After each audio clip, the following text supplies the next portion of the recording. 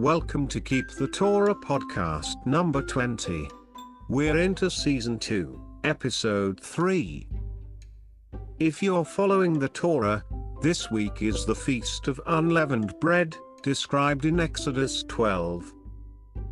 Today we'll hear a message from Rabbi Michael Skobach on why Jesus is not the Passover lamb, and then read through our weekly Parsha, or Torah reading in Exodus 12, Numbers 28:19 to 25, Joshua 2:5 to 15, 3:5 to 7, chapter 6 verse 1, and 27. We will leave the link to Michael Skobach's YouTube video in the podcast comments.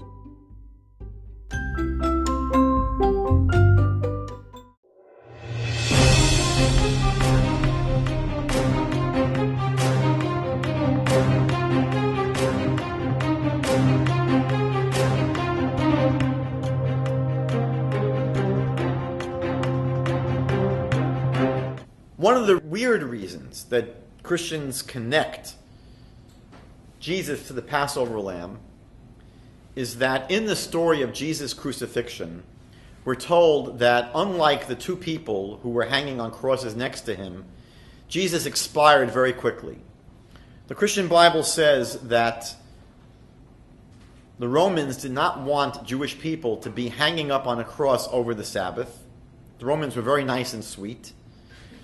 And what they would do, if someone was crucified on a Friday, when normally it would take several days to die on the cross, so the Romans would hasten their death by taking a big wooden mallet and breaking their legs. Why would that help? Because the person on the cross would prop themselves up by their legs on the crossbeam on the bottom and allow themselves to breathe. That was the reason people died from crucifixion. They asphyxiated because they couldn't support themselves. They would collapse under the weight of their body, and their body would crush their own diaphragm, and they couldn't breathe, and they'd be asphyxiated. So the Romans, if someone was crucified on a Friday, in order to make sure the person would die before the Sabbath, they would break their legs, so they wouldn't be able to support themselves. Their upper thorax would crush their diaphragm, and they would expire. So the Christian Bible says that when Jesus was crucified on a Friday, the two people next to him were still alive and kicking, so their legs were broken. But they came to Jesus, and it says he already was dead. And they didn't have to break his legs. And the Christian Bible says, you see, in the Jewish Bible it says that you can't break any of the bones of the Passover lamb. And you see, Jesus' legs were not broken. And that fulfilled the requirement in the Jewish Bible that none of its bones could be broken. The problem is that this is sort of very selectively choosing which laws of the Jewish Bible to fulfill. The Jewish Bible has many laws of sacrifices. First of all, you for sure couldn't sacrifice a human being. The Bible goes into great length excoriating and basically cursing people who sacrificed human beings. Secondly, a sacrifice could not be blemished in any way. One of the reasons why they would take the Passover lamb and tie it up for 4 days before they sacrificed it was to make sure that it was examined properly and there were no blemishes, no nicks, no cuts, no scratches. Every Jewish sacrifice had to be examined very carefully to make sure there were no blemishes or scratches or cuts. Well, Jesus was beaten up before he was crucified. He had a crown of thorns put on his head. He was circumcised, and in the Christian Bible they describe circumcision as mutilation. He was stabbed in the side by a Roman spear. He was whipped viciously. And so he clearly was someone that was not without blemish. He had plenty of physical blemishes. He certainly could not serve as a sacrifice. According to the Jewish Bible, all sacrifices had to be roasted, had to be burnt. Jesus was not burnt. And so when you go through the laws of sacrifices, it's sort of absurd to say, well, he must have been a sacrifice, his bones weren't broken. And yet they very conveniently ignore all the other laws of sacrifices. The one ironic thing that I want to share is that there was a significance to the Passover sacrifice. We know from the Jewish Bible in the book of Exodus, chapter 8, verse 22, that the Egyptians worshipped the lamb. Egyptians worshipped the lamb. And one of the things that we were doing by taking the lamb and tying it up in our homes for 4 days was to really rub it into the faces of the Egyptians. We were making a statement. We were taking the national flag of the Egyptians and we were desecrating it right in front of their faces. We were tying up their God to our bedposts. And if anyone would ask us, what are you doing with the lambs? We would say, well, in 4 days we're going to kill it and eat it.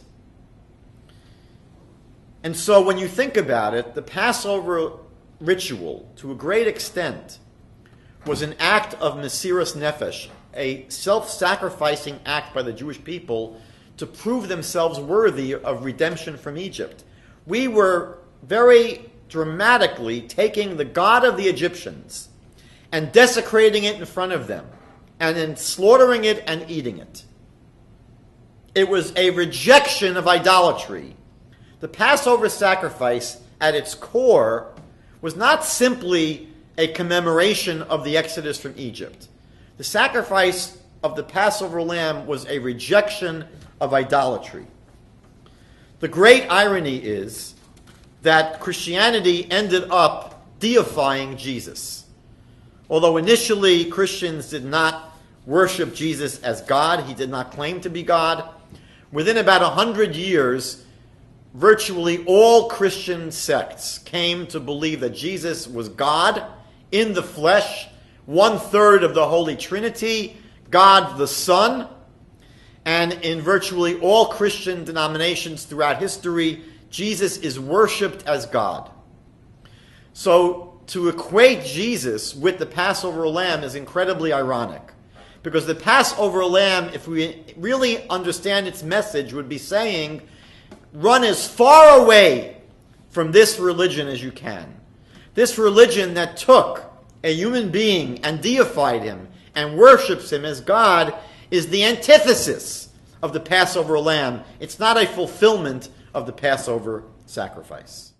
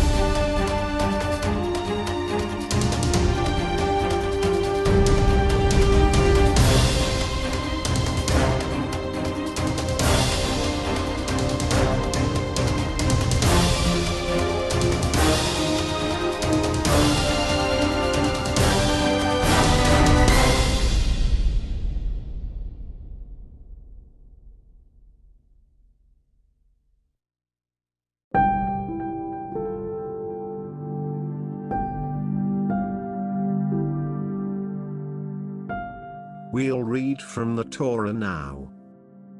First portion. Exodus chapter 12. 21.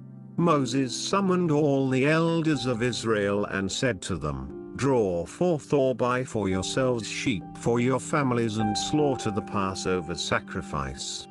22. And you shall take a bunch of hyssop and immerse it in the blood that is in the basin.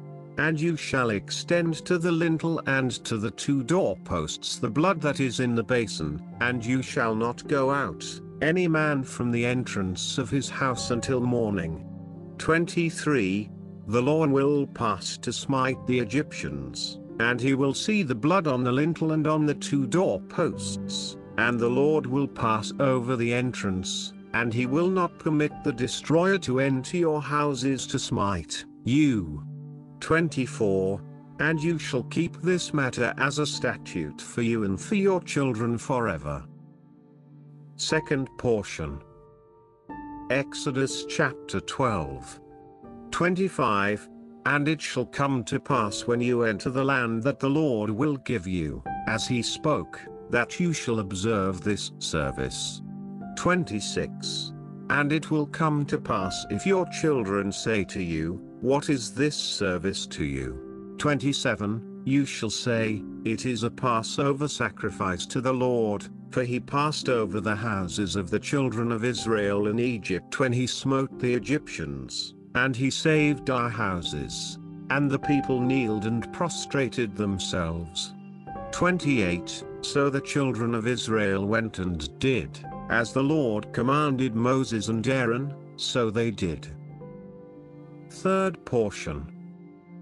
Exodus chapter 12.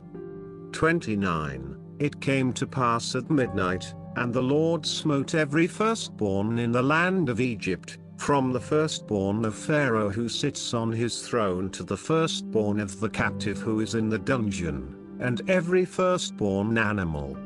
30. And Pharaoh arose at night, he and all his servants and all the Egyptians.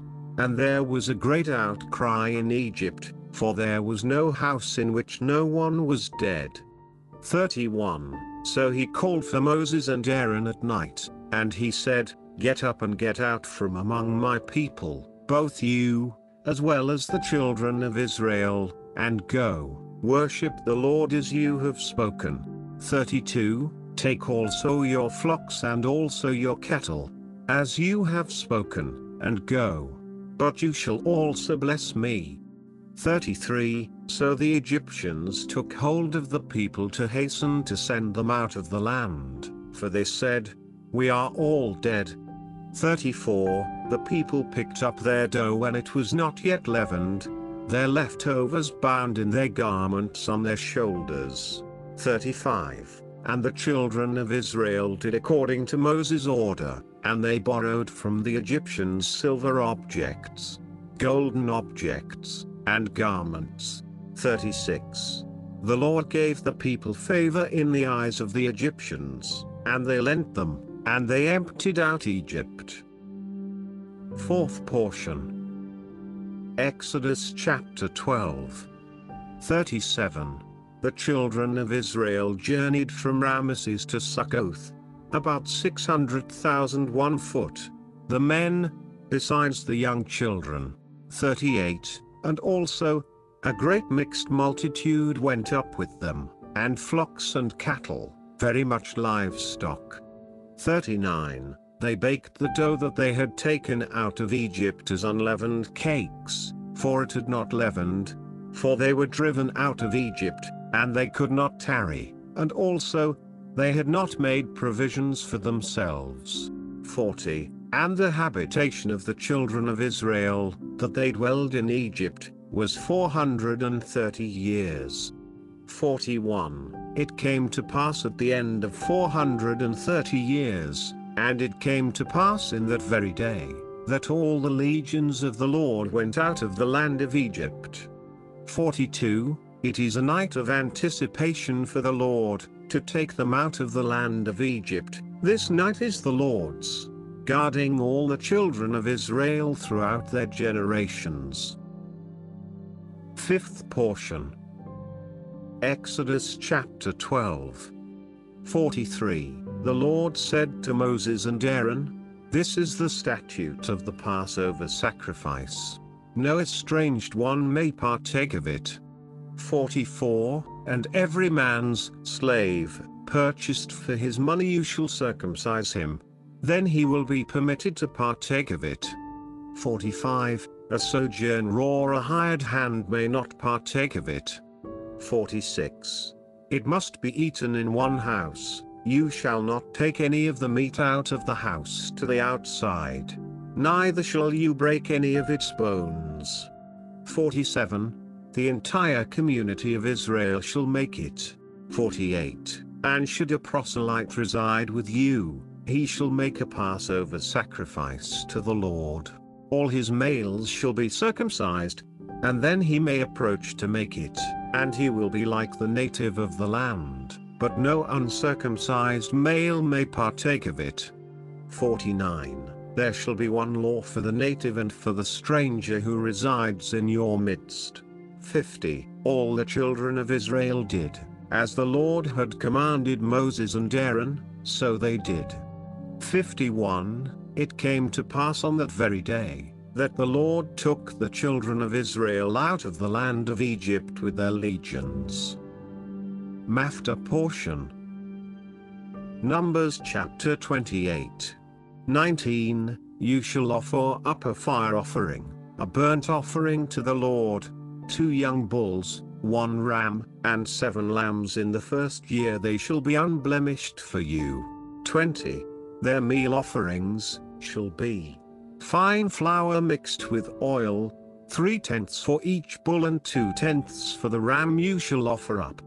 21. And you shall offer up 1/10 for each lamb, for all 7 lambs. 22. And 1 young male goat for a sin offering to atone for you.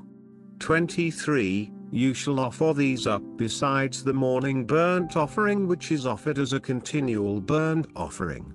24. Like these, you shall offer up daily for 7 days, food of the fire offering, a spirit of satisfaction to the Lord. You shall offer up this in addition to the continual burnt offering and its libation.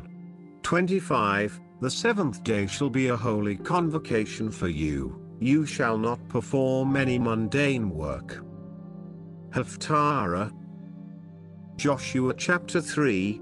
5. And Joshua said to the people, Prepare yourselves, for tomorrow the Lord will do wonders among you.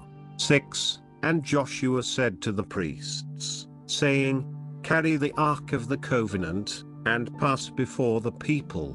And they carried the ark of the covenant, and went before the people. 7. And the Lord said to Joshua, This day I will begin to make you great in the sight of all Israel, that they may know that as I was with Moses, so will I be with you. Joshua chapter 5. 2. At that time the Lord said to Joshua, Make for yourself sharp knives, and circumcise again the children of Israel the 2nd time. 3. And Joshua made for himself sharp knives, and circumcised the children of Israel at the hill of the foreskins. 4. And this is the reason why Joshua did circumcise all the people that came out of Egypt, that were males. All the men of war had died in the desert by the way after they came out of Egypt. 5. For all the people that came out were circumcised, but all the people that were born in the wilderness by the way as they came forth out of Egypt, they had not circumcised. 6. For the children of Israel walked 40 years in the wilderness, until all the people, the men of war, that came out of Egypt, were consumed, those who did not listen to the voice of the Lord, to whom the Lord had sworn that he would not show them the land, which the Lord had sworn to their forefathers that he would give us, a land that flows with milk and honey. 7. And their children, whom he raised up in their stead, them Joshua circumcised, for they had not circumcised them by the way. 8. And it was, when all the people were finished being circumcised, that they remained in their places in the camp, until they recovered. 9. And the Lord said to Joshua, This day have I rolled away the reproach of Egypt from you. And he called the name of the place Gilgal to this day. 10. And the children of Israel encamped in Gilgal, and they made the Passover sacrifice on the 14th day of the month at evening in the plains of Jericho. 11. And they ate of the grain of the land on the morrow of the Passover, unleavened cakes and parched grain on this very day. 12. And the manna ceased on the morrow when they ate of the grain of the land, neither had the children of Israel manna any more, and they ate of the produce of the land of Canaan that year. 13. And it was when Joshua was in Jericho, that he lifted up his eyes and saw, and, behold, a man was standing opposite him with his sword drawn in his hand, and Joshua went to him. and said to him, Are you for us, or for our adversaries? 14, and he said, No, but I am the captain of the host of the Lord, I have now come. And Joshua fell on his face to the earth and prostrated himself, and said to him, What does my Lord say to his servant? 15, and the captain of the Lord's host said to Joshua, Remove your shoe from your foot, for the place upon which you stand is holy. And Joshua did so. Joshua chapter 6. 1, and Jericho had shut its gates and was barred because of the children of Israel, none went out and none came in. Joshua chapter 6. 27, so the Lord was with Joshua, and his fame was throughout the entire land. This concludes our Torah reading today.